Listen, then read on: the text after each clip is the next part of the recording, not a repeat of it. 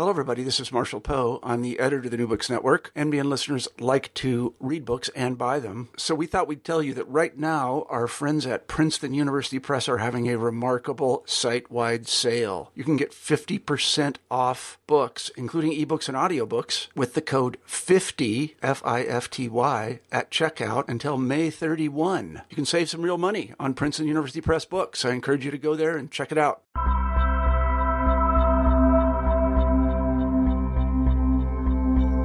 There is no such thing as religious freedom, or at least just one understanding of what that means.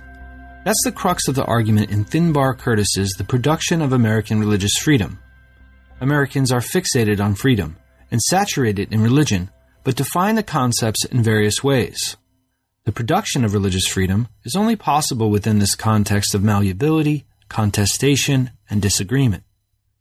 Curtis demonstrates this process through a number of related examples, including conflicting visions of Christianity, tensions between social dependence and independence, economic issues, questions of racial inclusion, and corporate rights. Through these cases, we see how people respond when freedom makes them uncomfortable.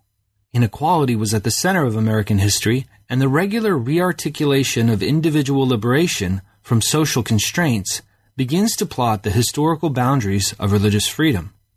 In our conversation, we discussed Minister Charles Grandison Finney, author Louisa May Alcott, politician William Jennings Bryan, filmmaker D.W. Griffith, Catholic governor of New York Al Smith, Malcolm X, arguments for intelligent design, and the exercise of religious liberty in the case of Hobby Lobby. I'm one of your co-hosts, Christian Peterson, and thanks again for listening to New Books in Religion. Now, here's my conversation with Finbar Curtis about the production of American Religious Freedom, published with NYU Press in 2016. Welcome, Finbar. Thanks for joining us on New Books in Religion. How are you? I'm good. Thanks for having me. Yeah, now this book, The Production of American Religious Freedom, was really an excellent read. I really thoroughly enjoyed it. I think I'm going to use some sections of it for some courses down the road. Yeah, and I look forward to kind of hearing your thoughts about it. But we always start with a little bit about how our authors came to the study of religion. So could you let us know a little bit about perhaps moments or mentors that shaped how you study religion, the approaches you take, and how you got into the field? A lot of times when people are asked that question, they often go to some autobiographical explanation. That is something in their life that they're still working to. And especially in the case of American religions, a lot of times it's an evangelical prehistory of some kind. That is, they're working through some evangelical deconversion and trying to make sense of their past self. Well, I don't really have that. I don't really have a personal religious experience that I would try to work through. The closest thing I could come up with is that I lived in Asia for a number of years when I was a kid. That is, from when I was 6 to when I was 12. And there I became really interested in problems of difference and contact between distinct cultural phenomenon. So like the kind of thing that would happen, I remember there was one time when I was about 10 and I was in some temple and there was a statue there and there were instructions and I was given a couple stones and told to say a prayer. And if the prayer was acceptable, that once I tossed these stones, they would land in a certain way and I would know that that prayer was legit. And so I kind of wasn't sure what to do. I just picked up the stones and tossed them. And they landed in a way that was like, nope, that prayer didn't work. So they gave me the stones back and I thought, all right, well, I should do something. So I said a silent Hail Mary to myself, figuring, well, that's what I knew. And then I tossed the stones and that was acceptable. That worked. And so I thought, well, that's interesting. What is it that makes a Hail Mary acceptable to a bodhisattva? And that's the kind of thing that would come up. It's not so much that one story was like where it all got started, but that was the sort of thing that would happen in my childhood. And so later in high school, I remember reading Joseph Campbell, and kind of embarrassed to say that now, but what was interesting about it was, well, I didn't really buy the monomyth theory. I thought that was a little kind of far-fetched, even at the time. I was intrigued by the subject matter and the ambition and sort of audacity of the project to bring all of these distinct things together. And maybe in a way it's like sort of colonial project. But I was interested in religion in that way. And so when I got into college, I started taking a lot of courses in religion. I didn't really have a clear program mapped out. But by the end of the sophomore year, that was where I'd taken the most courses. And so I became a religion major. And then as I started to learn about theories of religion more, I sort of found what I thought were more responsible methods of comparison, learning about people like Jonathan Z. Smith or Bruce Lincoln and thinking, okay, here's how you could bring disparate things together and compare them in a way that wasn't sort of tied to making everything the same.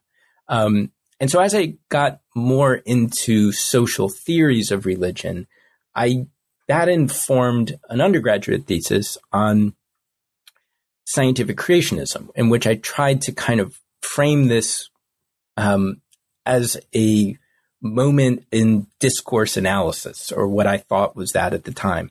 And that I wrote under the direction of Gillian Lint and Randall Balmer. And from there, I went on to get a master's at Vanderbilt, where I combined the study of U.S. religion, or really kind of church history, with Jack Fitzmyer and Lewis Baldwin, as well as Dale Johnson, who kind of filled out other parts of church history. And also took a lot of courses with Jay Geller, who's been a longtime interlocutor about critical theory issues.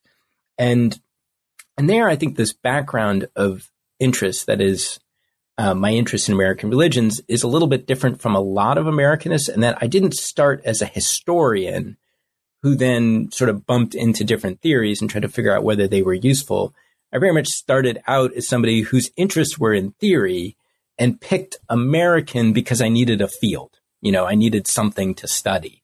And so that's sort of means that when I think my disciplinary identity means that I'm a theorist of religion who does historical work rather than a historian who's informed by theory. And so when I went from Vanderbilt to Santa Barbara, to University of California, Santa Barbara, I met a lot of other peers who kind of thought the same way. And so a lot of us were reading Walter Benjamin and Theodor Adorno and trying to figure out how we could get those questions into the study of American religion. And so this informed then my work on the study of populism in America, in which I drew heavily from social theories of people like Ernesto Laclau and others.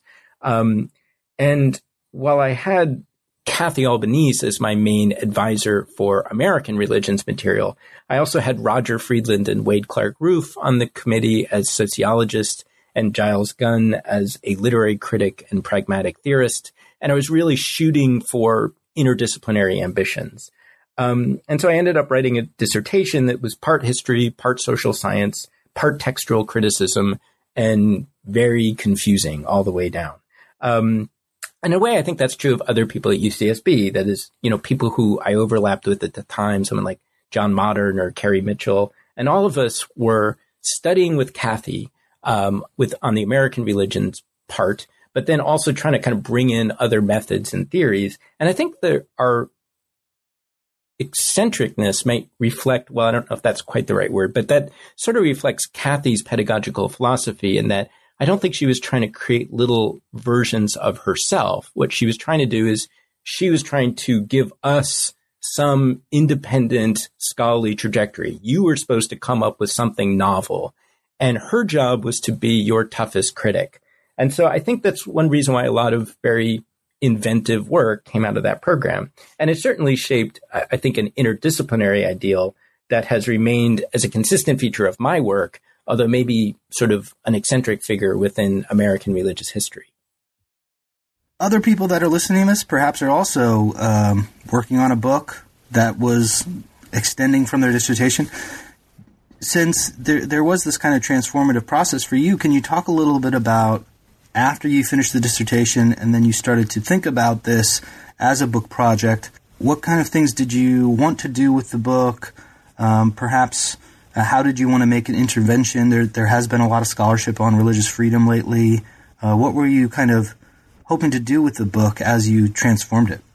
Well, to be honest, my path is probably not the standard one. And in a lot of ways, this book is very much the product of contingent labor. That is, what it was is I got my dissertation in December of 2007, or I got that done, got the PhD in December 2007.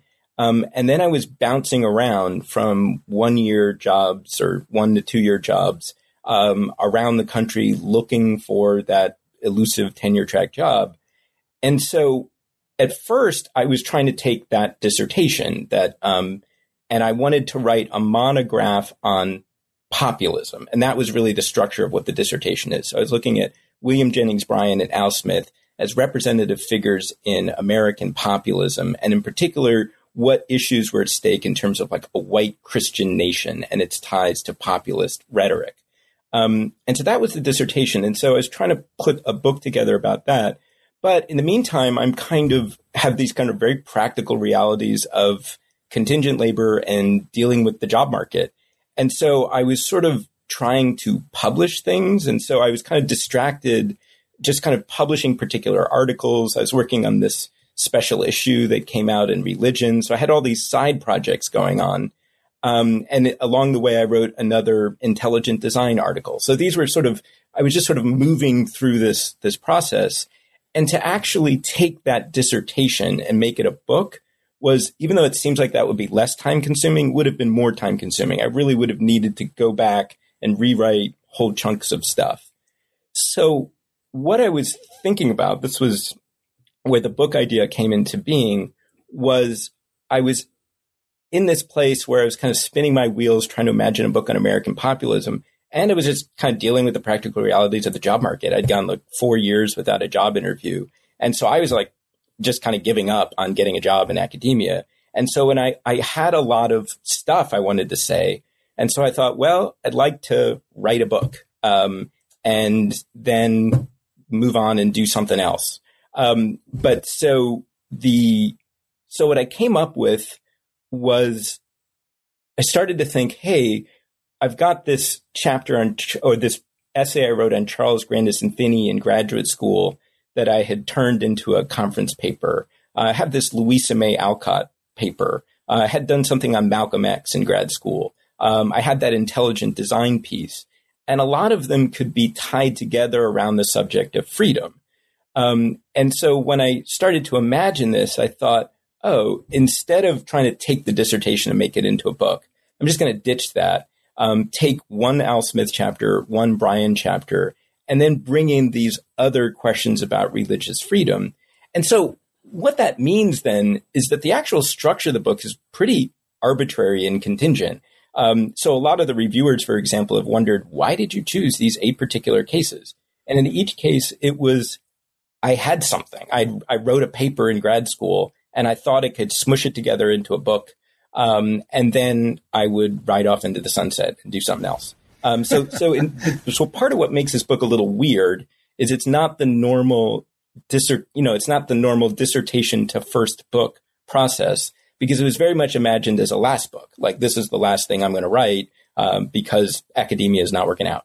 And then I just happened to get this Georgia Southern job, which was a surprise. And that was great. And then I was sort of back in, which meant then that I spent the first couple of years here sort of finishing the book, and in some ways making some moves that I might not have originally made. But yeah, so it's not really a model. Like, I can't really give a lot of advice to people about, here's the proper way to take a dissertation, make it into a book. Because for me, it was this winding sort of 8 years on the job market, trying to cobble something together and call it a book. And that's kind of how it has its weird structure that it does. Mm. Well, unfortunately, that might be good advice for lots of folks with the job market the way it is. And, but that's interesting, because it does have a feel of more of a second book or even a third book from authors, as opposed to this kind of more like deep kind of history of kind of American religious history, and which there's great work doing that. But as someone who's not in American religious history, I found the book kind of more useful in the kind of ways I do the study of religion and as a teacher and these kind of things. So I'm glad your path was difficult, I guess is what I'm saying. Yeah, it's, something worked out. It did, going back to the structure, it did, in a way, it kind of returned me to those sort of Jonathan Z. Smith roots. That is, rather than try to worry about writing a history of American religious freedom, I picked cases that I thought I had something interesting to say, So, for example, a lot of the reviewers have said these particular cases are, there's a lot of interesting stuff in here, but why these cases? What brings the book together? And the answer is that's it. If you found interesting stuff in those chapters, that's why I picked those chapters, which isn't necessarily a model, I think, for every book, certainly not for historians writing on American history. But it kind of works for me. And it's one thing I liked about religious studies. That is, it has this interdisciplinary possibilities. So I'm kind of drawing from literary criticism, from philosophy, from history, from the social sciences. And I'm kind of free, for lack of a better word, to kind of make use of all those resources, which makes it kind of a crazy book, because it sort of bounces from, not only different topics, but very different methodologies. Now, so at the root of this concept of religious freedom, which you say is not one that's really available, or if it is, it's unlimitedly defined in a way. But central to this is this kind of theme between religion and privacy, one of the key aspects of the many debates that you look at. How does religion as a private enterprise operate in the American political economy related to these debates? Well, I think that everything is produced in socially specific conditions. So, part of the central thesis is there is no such thing as religious freedom, which has gotten a lot of reaction. And there's a couple different ways of looking at that central thesis before I get to the privacy point. I mean, the one way is to say the commonsensical understanding of religious freedom as the government leaving you alone, or your freedom to do what you want without institutional constraints. That commonsensical understanding of freedom has never existed, right? That there is no real way in which people are free in that sense. So that therefore the claims of the Freedom Caucus in Congress are somewhat incoherent. They point to some historical reality that has never existed. So that's one sort of reading. The other way, and that makes sense. And the other way is to say that religious freedom is not a definable thing. It's not analytically coherent because it is no one thing. It's this language that people use for diverse political, social, economic, institutional purposes, right?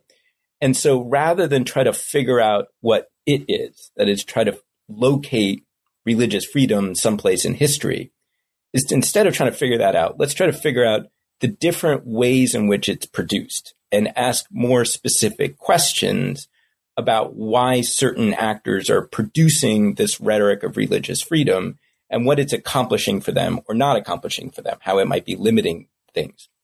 And what goes along with that is, I think, privacy is itself very much a kind of made up arbitrary construction, and that the public-private binary kind of comes into being in different ways at different times. And so to some extent, like in the later chapters where I'm talking about privacy, I'm interested in private institutions. For example, the difference between, the privatization of public schools, or one, push to doing that, and how something like intelligent design might be part of that agenda. I need my scientific freedom to believe whatever I want. And the public school is in some sense an oppressive thing that's encroaching on that private space.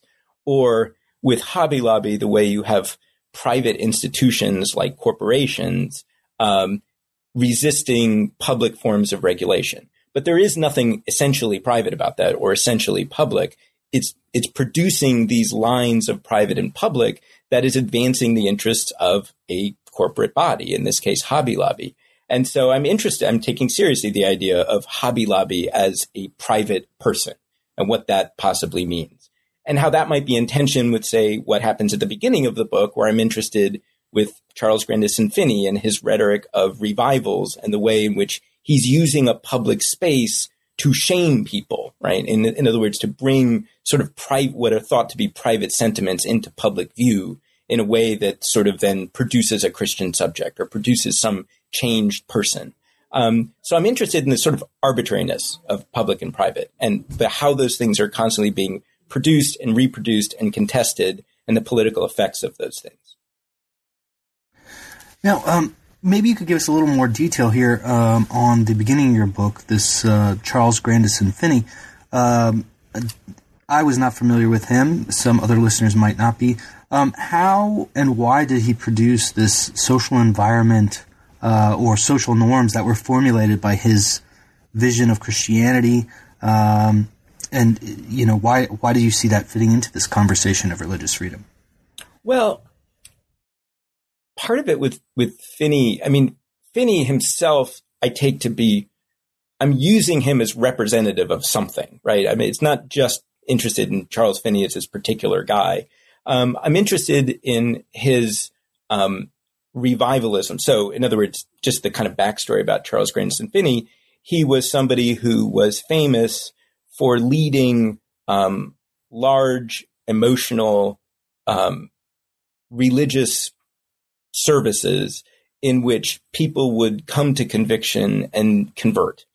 And what went along with that was that he thought a lot about the psychology of conversion, right? So what is it that allows people to convert? What sort of pressures do they respond to? And he thought very practically about tactics for doing this.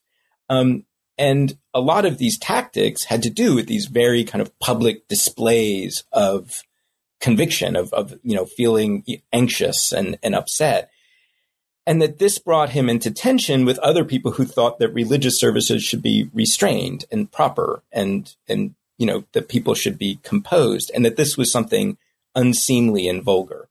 And I'm not the first person to talk about Finney. There's a huge literature on Finney.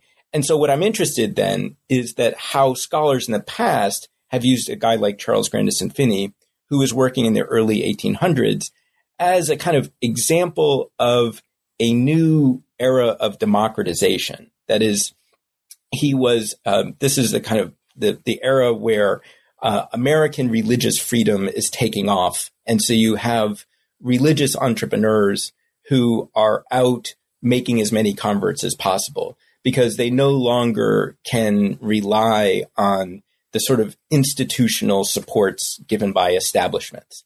And so Finney would be a really good example of a popularizer, somebody who makes a lot of converts, and that's seen as a kind of democratic thing. And so I'm interested in that connection between political institutions and religious institutions. And some people have sort of pushed back against the democratization thesis. I sort of think it makes sense, except that Finney as a popularizer, if we think about how popularity works, isn't necessarily popular because he's giving people what they want, in the same way that democratic institutions don't necessarily give people what they want. Rather, what democratic institutions and popularizing or say market institutions do is they work to produce the right kinds of choices, but they have to work on free subjects. And so I'm interested in Finney in the way in which subjects are both thought to be free, that is, you are free to convert or to sin, but at the same time, you're put under a tremendous amount of social pressure. And so the question then becomes, what is social pressure doing in the work of producing individual conversions? And how is that talked about? How is that discussed? And what does that mean for thinking about the concept of a free person? I don't know if that makes sense. It does. Now, you also in the kind of earlier period, you look at Louisa May Alcott, author of Little Women. How does she figure into this narrative? How does she reconcile tensions between dependence and independence? And what are some of the broader social and intellectual currents that are shaping her thinking? Yeah, well, in a way, this book is four pairs, and Finney and Alcott are kind of a pair. And so, which in a way is a kind of Smithian move. So Finney and Alcott are both dealing with the problem of divided selves, right? And thinking about intimate personal selves in relationship to some kind of public. Whereas, to kind of skip ahead, the next two, the chapters 3 and 4 on Bryan and Griffith are both about populism. And one of them sees a kind of great enthusiasm, that is, Bryan sees with a lot of enthusiasm for building up state institutions, whereas Griffith is sort of the logic of the Confederacy. The nation is lost, the state is lost, and to preserve the nation from the state. Then I go on in the Smith and Malcolm X chapters. They're both on the question of religious minorities and the relationship to American liberalism. Al Smith seizes American liberalism and he likes it. Malcolm X rejects American liberalism. Then the final two chapters on intelligent design and Hobby Lobby both deal with questions of private institutions and the law, right? And so going back to Alcott then, whereas Finney kind of, he sort of breaks people down. He makes you anxious. He makes you confess your sins in public. Alcott is about building people up, right? She's about finding relationships, sort of sentimental relationships of dependence with other people. So in that chapter just really focus on one novel, the novel Work, in which the central character goes off to find her independence. And when she kind of fails to do this, she kind of has a breakdown and struggles, but then finds salvation, in a sense, in her friendship with other women, but also in relationships with nature. And so a big part of what's influencing her is that she comes from this transcendentalist milieu, in which they're thinking a lot about the harmony of natural and personal selves. And so I kind of investigated a lot of that sort of transcendentalist. So, for example, I mean, she knew Ralph Waldo Emerson and Henry David Thoreau. Her father, Bronson Alcott, was their buddy. And so she was reading them and very influenced by their work. So I'm interested in her kind of holism and what ends up being a kind of almost apocalyptic millennial vision, in which you have this public sphere of women who are kind of working together and affirming each other. And I thought that was an interesting kind of counterpoint to what Finney was doing. Now, in the next pair, so to speak, you look at William Jennings Bryan and then D.W. Griffith. So what are you trying to figure here in relation to populism, early 20th century, religious freedom? What are their two visions here? Yeah, well, so Bryan is somebody who is often cited as a kind of lost romantic vision of somebody who was able to mobilize the agrarian masses to support an activist state. So Bryan was influential in calling for more state regulations of the railroads, state regulations of banks. He helped to create an income tax, which is impossible to imagine today. You can imagine the supermajority of people supporting a constitutional amendment for an income tax. But this is this kind of moment where he was able to animate people in a way that could support progressive reform. But I was also interested then in the way he appealed to collective subjects, which also sort of follows on Alcott a little bit. For William Jennings Bryan, he was a Presbyterian Protestant, but he was very much against the idea of a self-contained free individual. He thought that we are social creatures, and that therefore we are most ourselves, or most free when we're working with other people by the sweat of our brow to be productive. And so, but what I was also interested in is that this rhetoric of sort of laboring in solidarity was also deeply racialized. He was very much committed to the idea of white laboring bodies in the countryside producing an America that was under threat by the cities, the kind of polyglot cities, and especially the sort of alcohol in the cities. And so therefore, he spent a lot of his later life working, crusading on behalf of prohibition. And he really took personal credit for that. He's like, yeah, we got prohibition going. And also sort of fighting against evolution. And evolution he saw as a problem because it sort of he was thinking in a lot of ways of social Darwinism. It sort of, it talked about what he called predatory capitalism. It sort of allowed for people to think that the strong should survive and the weak should perish. And he thought that that was problematic. But he also is really concerned, and actually his main concern was that evolution blurred the line between human being and animal. And that was deeply problematic because he had an image of the Christian body created in the image of God. And so that, the production of that white laboring body in solidarity with other white laboring bodies was a crucial part of his populist vision. And so I wanted to kind of draw that out, but I also wanted to draw that out because a lot of times people focus on a kind of romantic vision of Bryan as either the early Bryan, who is the crusader for social justice and people like him, or the later Bryan, who then becomes interested in prohibition and anti-evolution, and people don't like that Bryan. But I'm sort of arguing it's the same guy because he's working with the same sense of collective solidarity and the protection of a white Christian nation throughout his entire career. And that's the basis for his populist activism, which kind of throws a wrench in liberal models of how social progress should work. But so that's Bryan. And then in terms of D.W. Griffith, which is probably the most theoretically dense chapter in the book. And in a way, it really gets back to my earliest work on populism. So even though Griffith wasn't in the dissertation, the kind of the meat of the Griffith chapter is a set of arguments about aesthetics and the aesthetics of populism. That is the kind of visceral emotional appeals that populism makes. And that's kind of there in that fourth chapter. And so what I'm interested for Griffith is what I call he's the kind of flip side of Bryan's vision, although Bryan very much liked Birth of a Nation. He thought it was a great film.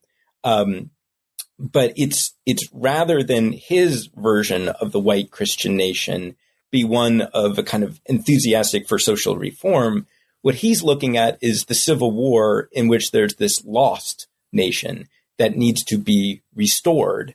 And it's restored very much through the kind of construction of whiteness. And so it's also the kind of most brutal chapter in that it goes heavily into lynching. And I'm interested in lynching as extra legal violence that becomes kind of aesthetically satisfying to people who feel that the state is been lost, right? So if you think about what a lot of what D.W. Griffith's Birth of a Nation is about the Reconstruction era, in which in one of the title cards from the film, the helpless white minority of Southerners were sort of exploited by Northern carpetbaggers and African American rule. And a lot of the play, it was a play that then became a movie, celebrates is the restoration of white rule, and it sort of glorifies the origins of the Ku Klux Klan. And I'm arguing that in a way it has a similar sort of logic to Bryan's populism, except it's one that's now turned against the state.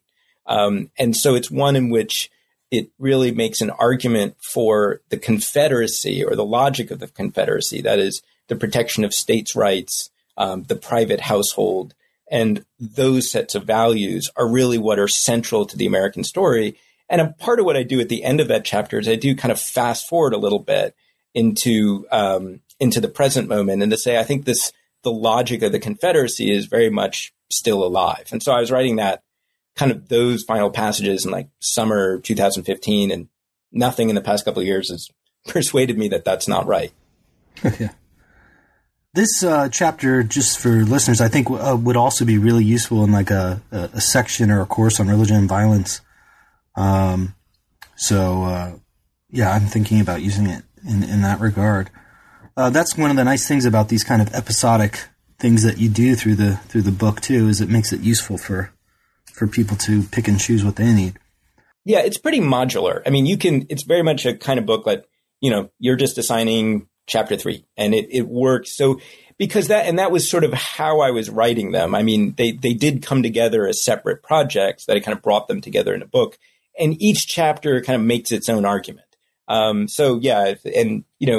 Or if the book even was assigned as a course textbook, it's sort of easy to just say, well, we're just going to cut this chapter and this chapter, and we'll read chapter 1 in week 2 or something like that. So yeah, I hope that the book could be useful in that way. Now, so when you move on to how religious minorities are kind of navigating this discourse of religious freedom, you look at Al Smith, who was a Catholic governor of New York, where he shifts the conversations of what freedom is. How did his understanding of secularity and religious identity confront these kind of Protestant assumptions and norms about these types of categories? Yeah, well, he's an interesting figure because he starts out in Tammany Hall, and he's very much in his early days a pretty ordinary Tammany Hall guy. So he's in the early 20th century. He's coming up the ranks. He was big on the vaudeville stage. He had an 8th grade education. He was the New Yorker's New Yorker. And he was in a world in which Tammany Hall, of course, had a great deal of local control in New York, but never really had much statewide power. That was often controlled by upstate people. But he rose to power, and he becomes takes an interesting path where he makes an alliance with a number of progressives as he comes up through the New York State Assembly. And he starts to meld his urban machine politics with progressivism, which, really hadn't quite been done before, but sort of made sense in some ways, and that both of them sought to protect the common people. And so as he kind of rose up and became the New York governor, he became kind of representative of this new movement, but he's also very much identified with the cities. And so it was a challenge for him when he ran for president in 1928 to go out and connect with the countryside. So he found himself touring whole parts of America that he hadn't toured before. And he started to run into, well, not started to, but, certainly in that campaign, it was most visible when he ran into anti-Catholicism of the kind sort of promoted by the Ku Klux Klan. And they argued, as many argued in American history, that a Catholic couldn't be president because they would take orders from the Pope. And also that Catholics lacked the habits of individual freedom that were important to democratic citizenship and were also part of a kind of Protestant Christian nation. And what I try to read Smith as doing is pushing back against this and arguing that, no, not only am I not a threat to the separation of church and state, I'm consistent with the separation of church and state. And indeed, Protestants are really not following that principles because they're their own principles because they're excluding people like me, that is, Catholics from New York. And so what's interesting is that the people who supported Smith were a group of Catholics and Jews who pushed back against Protestant individualism by saying, no, we have a right to be Catholics. And so rather than back down on the question of institutional loyalty, he doubled down and he's saying, no, everybody is loyal to something, right? Now, part of what I'm doing too is I'm drawing out a kind of implicit logic of Al Smith's argument for religious freedom that he himself might not recognize. So I get into a lot of discussion about institutional loyalty, and that the sort of institutional loyalty to Tammany might mirror the institutional loyalty to the church. And that he thought about the world in terms of everybody has some kind of institutional loyalty.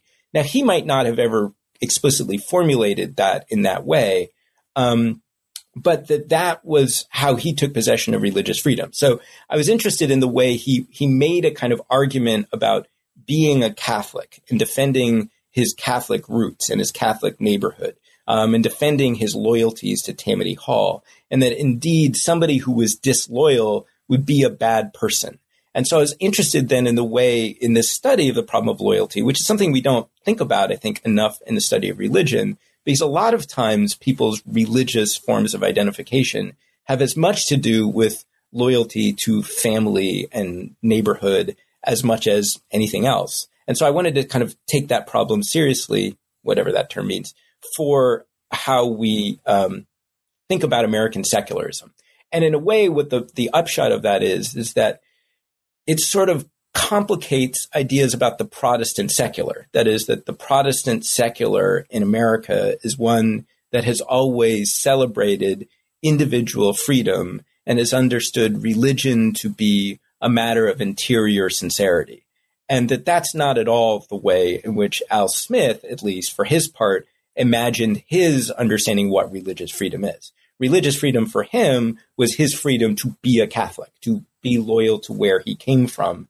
And he just thought that that's how society was organized. And so it sort of complicates then different understandings of secularism. That is, he's using the language of secularism, the language of separation of church and state, to advance a very collective communitarian agenda. Now, the next chapter, or the pair to this one, is on Malcolm X, and here he also, you look at how he pushes back on these American liberal ideals of freedom and equality in relation to these kind of Nation of Islam's ideas about racial solidarity and claims that racism, in a similar way, limit our free choices. And of course, there's lots to say about Malcolm X, but you look at this kind of how he contests these discourses of freedom in many ways, especially in relation to his conversion. So how are these events kind of interpreted in this kind of larger conversation of religious freedom? What did you see as being useful in kind of taking him as a EG? Yeah, and so whereas Al Smith used this kind of liberal language of religious freedom and tried to repurpose it for his own purposes, along with his advisors, Malcolm X rejected it. Malcolm X was, of course, suspicious of the American liberal tradition and was interested in exposing the hypocrisies in the way that people talk about freedom. And so in a way, what Malcolm X is doing with the book is he's basically just the biggest critic of American freedom. And so he's there as that voice to challenge the idea that freedom has been a constitutive part of the American experience. And so what I'm interested in understanding in Malcolm X is his realism. That is, and what I mean by that is how he's trying to test claims about freedom or about racial equality next to the actual reality on the ground, right? And by that I mean the kind of sociological reality of inequality, with all the problems that go into thinking about realism. But what I'm interested in his understanding is, the understanding that he's pushing back on, the liberal understanding of why people are racist, that racism for the liberal understanding is a kind of aberrant sensibility. It's when people hate for no good reason. And therefore, if we simply taught people not to hate, racism goes away. Racism disappears if we just kind of convert an individual person to be a non-racist. And Malcolm X's career, in a lot of ways, was pushing back on that, against that liberal narrative. I mean, there's lots of other things going on in Malcolm X, but part of it, when he starts with the kind of Nation of Islam story about white devils, is instead of starting with the idea that racism is something aberrant and weird and outside of the American tradition and a kind of exception, he says, no, this is the norm. This is the actual, at the heart of the American story. That is, people are racist. And they have a deep investment in that. And you have to start there before you can really start to analyze sort of what anti-racism might be. And that sort of turns the table. And so, it forces then people to describe themselves as anti-racist rather than just sort of avoiding that sort of problem of interior hatred. And it makes the question then, certainly in terms of a later Malcolm X, sociological and political. And so he starts looking then increasingly to global revolutionary struggles to push back against American liberal models of freedom. And so I become really interested then in the last year of his life, as lots of people are, not so much as this conversion to American liberalism, which is one kind of it's sort of bad reading of Malcolm X, that he sort of repudiated his earlier critique of American racism and sort of celebrated an inclusive community. In some sense, of course, there was this, Mecca story where there was an ideal of an inclusive community, but that was very much against the sort of realities produced by the legacies of colonialism. And so what's interesting there is how he goes outside of America to try to think about revolutionary resources from abroad. And so I argue that actually, and I'm not the only one arguing this, that really in the last year of his life, he actually becomes more political in a sense. Like there's one letter from Elijah Muhammad to Malcolm X where Elijah Muhammad tells Malcolm X, stop talking about politics so much, just stick to religion. And I'll deal with those political questions. And I think increasingly Malcolm X wanted to directly engage political questions in a way that was sort of confining within the Nation of Islam. And that sort of made him move outside this very distinctly American movement in a way, that is the Nation of Islam. Well, while it's obviously, of course, really critical of America, it's still very much a product of America, of at least a reaction against American institutions. And I was interested in Malcolm X as sort of moving globally. If that makes sense. Yeah, it does. So in the final section, you move away from kind of individuals and you look at both the kind of case of intelligent design and then the case of Hobby Lobby.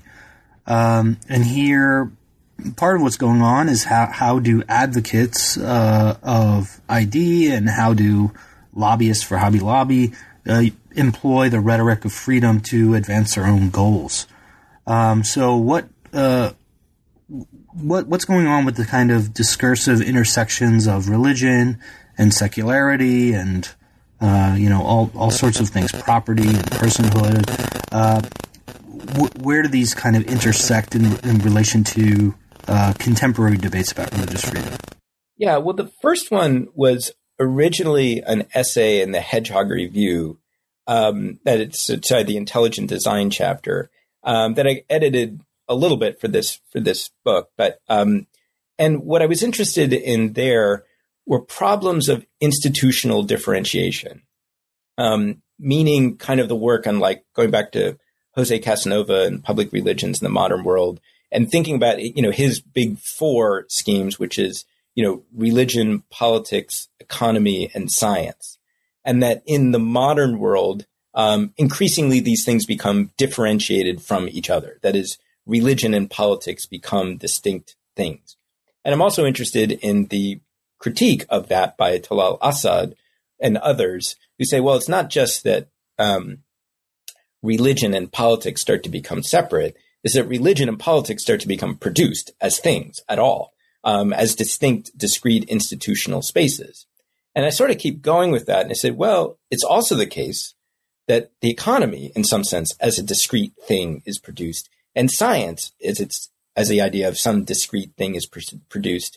And really the kind of proper way to understand all these things is that all of them are producing their own models of freedom in a way. That is, you have free markets in the case of economy and free inquiry in the case of science, or rights in the case of politics, or, freedom of conscience in the case of religion. But all of these are products of forms of different forms of social differentiation. They're not things that exist before these processes of differentiation go into existence. In other words, to take the case of intelligent design, instead of starting out with the idea that some ideas are essentially religious or some ideas are essentially scientific, if we imagined the idea that we have a bunch of truth claims, people are just making ordinary truth claims about things, and that some of them get sorted into scientific boxes and some of them get sorted into religious boxes. Now, I don't think that's completely arbitrary. There's reasons, science starts to produce criteria for deciding which count as legitimate claims or which count as not legitimate claims. And a lot of that criteria depends upon having a kind of authority, right? So science then takes on certain forms of institutional authority that then become powerful. And they start to say, this is what real biology is, and this is what real biology isn't. Now, what's menacing about the case of intelligent design, or menacing to scientists, is that it says, okay, we're going to play with what gets sorted into scientific boxes and we're going to get sorted into religious boxes. And this could be read a couple ways. One is we might try to make scientific claims in the way that scientific creationists would, And we're going to say these claims that we have about how the world was created will stand up to scientific principles of testing and falsification and verification. That's sort of one move. But I read the intelligent designers as doing something a little bit different. Rather than try to, say, defend their views using scientific principles and reasons, what it does is it challenges the very idea of scientific authority itself, right?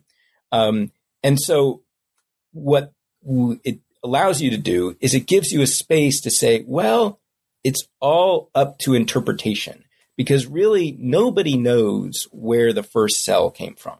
That could have been the process of evolution. It could have been the process of some intelligent agent. And it really is up to you to decide. So it becomes, what do you believe?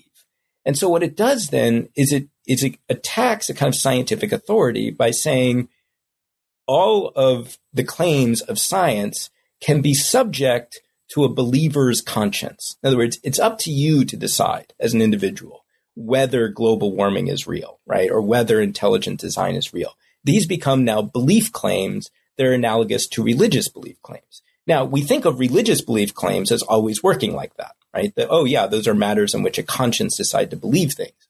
But in a way that wouldn't have made sense to, say, medieval church authorities, right? They didn't have the idea that each person gets to decide religious truth for him or herself. And a lot of what we call processes of secularization are ones in which individual consciences start taking authority away from public institutions. And I say, in some ways, what's happening, or the attempt of the intelligent design, is an attempt at secularizing science in that way. That is, taking what were publicly authoritative claims and making them subject to individual consciences. Now, that might seem really weird for science, but for a lot of people, that would have seemed really weird for the things that we classify as religion. And really what the effect of that does is it starts to say scientific claims are actually now constructed as a private matter, right? You get to make your own decisions about what are science, and rather than being able to persuade other people in some imagined thing that we call a public sphere, really all we do is we hunker down with our own private convictions. And so in that sense, it moves towards broader processes of privatization, what Patricia Williams calls the tyranny of the private. And I think intelligent design is a kind of illustrative of that movement. And then so Hobby Lobby works as an example of kind of corporations exercising religious liberty. So where does this fit into the conversation? Yeah. So whereas, the intelligent design chapter is looking at the institution of science. In that one, I'm looking at the institution of the economy, right? Or what we call the economy. And I'm looking at how corporate persons are also making sort of private claims that seek to resist public scrutiny and public regulation. So in that case, it was interesting because originally the final chapter was going to be a chapter on the Tea Party. That's what was in the original proposal. But Hobby Lobby happened when I was writing the book. So I got the book contract at basically the end of 2012, beginning of 2013. And the Hobby Lobby decision is June of 2014. But I had already started getting interested in the contraception mandate. And I was interested in the arguments the Catholic Church was making about the contraception mandate. In particular, the way they were going back to what I saw as very kind of libertarian arguments about the sanctity of property. And as they were saying, we should not have to pay for contraception because to pay for contraception would violate our consciences, even if people are still able to go out and get contraception. We don't care about that. We just don't want to pay for it. And I thought, well, what sort of moral claim is that? Like, how is that an actual moral argument? To say, we don't really care what other people are doing. We just want to protect our money from pollution and contagion. And so I came up with this idea that there's something going on, is this what I call sort of monetary sanctification. That is protecting your money, protecting your property from polluting sexual practices. And I thought it was interesting, the arguments that the Catholic Church was making. And then, of course, when Hobby Lobby stepped in and made some of those same arguments, although, of course, not exactly the same. I mean, where Catholic Church banned or wanted to ban all forms of contraception. Hobby Lobby just didn't want those, 4 forms that they found that they thought were abortifacients. But then, of course, it brought in all these other questions about how this for-profit corporation could make the demands of a corporate religious person. And so I was like, all right, let's investigate that. I think that sort of follows on some of the previous chapters, that the intelligent design chapters, arguments about privatization. That is, what Hobby Lobby is able to do is to take a public health issue, that is the contraception mandate that mandates by law that women are able to, that employers should cover women's contraception, and to say, we should be able to opt out of that. We should be able to find some private space in which we should be able to protect our money from those practices, even if our employees can go out and get contraception through this separate fund. We're fine with that, just as long as we symbolically are not paying for it. And I thought this is really interesting because we start really expanding what religious exercise is here, right? Would Thomas Jefferson have imagined that the religious, or James Madison or those people have imagined that in religious exercise is going to be people who want creative accounting techniques to protect their moral convictions about contraception from their employees who have different moral positions about contraception. And what's also interesting, though, about that argument is it also gets to the fluidity of what we're calling religious conscience to begin with. And what I mean by that is the argument that the church is making is a sort of argument from natural law. And it's similar to the argument that the Greens are making. The Greens are saying, we tolerate religious differences, right? So we're not, we're fine if somebody is Jewish or Christian or atheist, that's fine. But in this case, when it comes to contraception or abortifacients, they're causing abortions, or that's what they sincerely believe, even though health professionals disagree with them. They're causing abortions. And that is morally wrong universally, regardless of your religious belief or conviction. In other words, what they're actually making an argument for is simply an ordinary moral argument that should count as moral facts. But because they decided to call it religious, this is now treated differently from other kinds of moral arguments. And for me, that's a pretty arbitrary choice to call it religious, right? In other words, there's all sorts of things, civil matters that could have religious precedent. There are the 10 Commandments prohibits murder, right? But people don't necessarily think of murder, their convictions of murder, as a religious freedom issue. I mean, maybe Judge Roy Moore might think exactly that. But there's all sorts of ordinary moral and ethical arguments that they're making that they've just sort of arbitrarily decided to say, this is actually my religion. And because they've arbitrarily decided to say, this has its origins in my religion, now this gets special protections from the court and is treated differently from other kinds of moral arguments. And what it does, practically speaking, is it strengthens corporations. And so it transfers power from public institutions or state institutions to private institutions like corporations. And what's important about that is that rather than liberate those organizations to run through the fields and be free, it, practically speaking, empowers them to regulate things, right? So corporations are highly regulated structures. Churches are highly regulated structures. Families are highly regulated structures. And so when we free these different private institutions, we're actually creating institutions that regulate individual human beings and individual human bodies. And so the irony of the rhetoric or logic of privacy is that it actually just empowers some social institutions, in particular what we're sort of arbitrarily identifying as private social institutions, to have great deal of regulatory power over individual bodies, right? And that's kind of an irony of what religious freedom does. Well, it's a fabulous book. I hope listeners will pick up a copy and perhaps use it in some of their courses. I'm sure if listeners are still here, they'd love to hear the type of things you're working on now, knowing the kind of breadth that you cover in a lot of your research. Yeah, so I had this the structure for the book, which was, as I mentioned at the beginning of the podcast, sort of arbitrarily came together. I just had material on these different subjects and thought I could string them together into a book. And while I'm not necessarily recommending that process for everyone, it sort of works for how my mind works.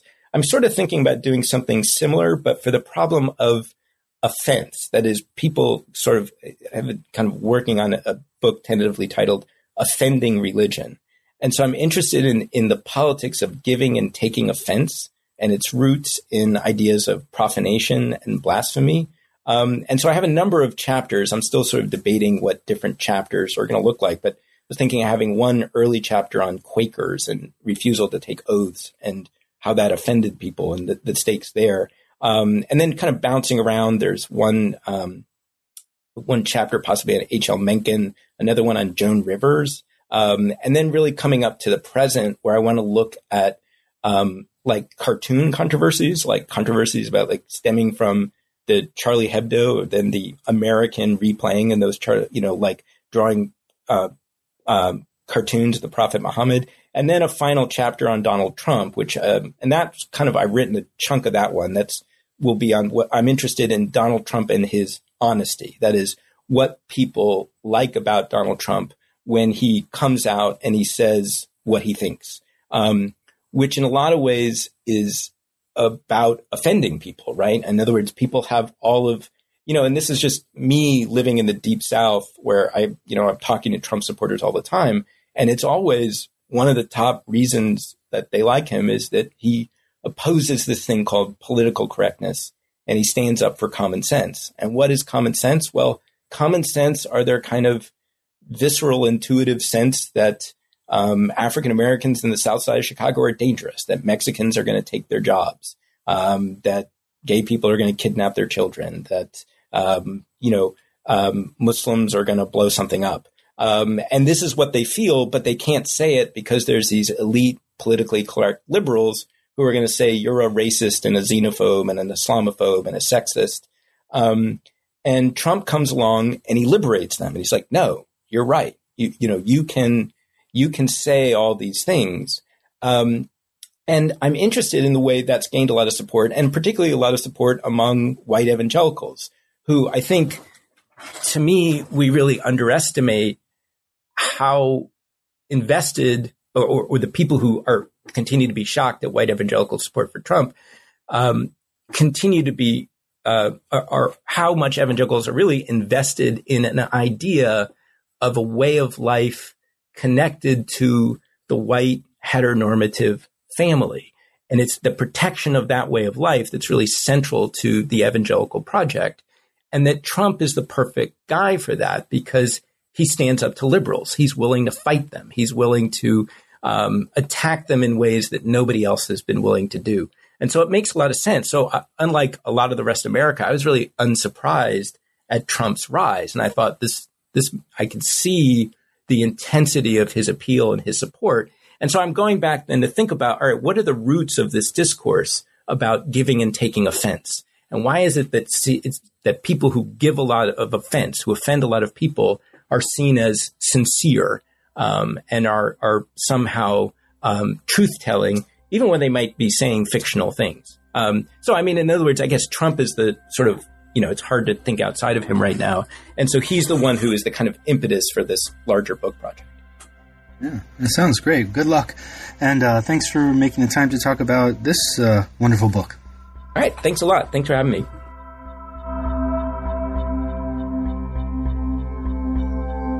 That was my conversation with Finbar Curtis about the production of American Religious Freedom, published with NYU Press in 2016.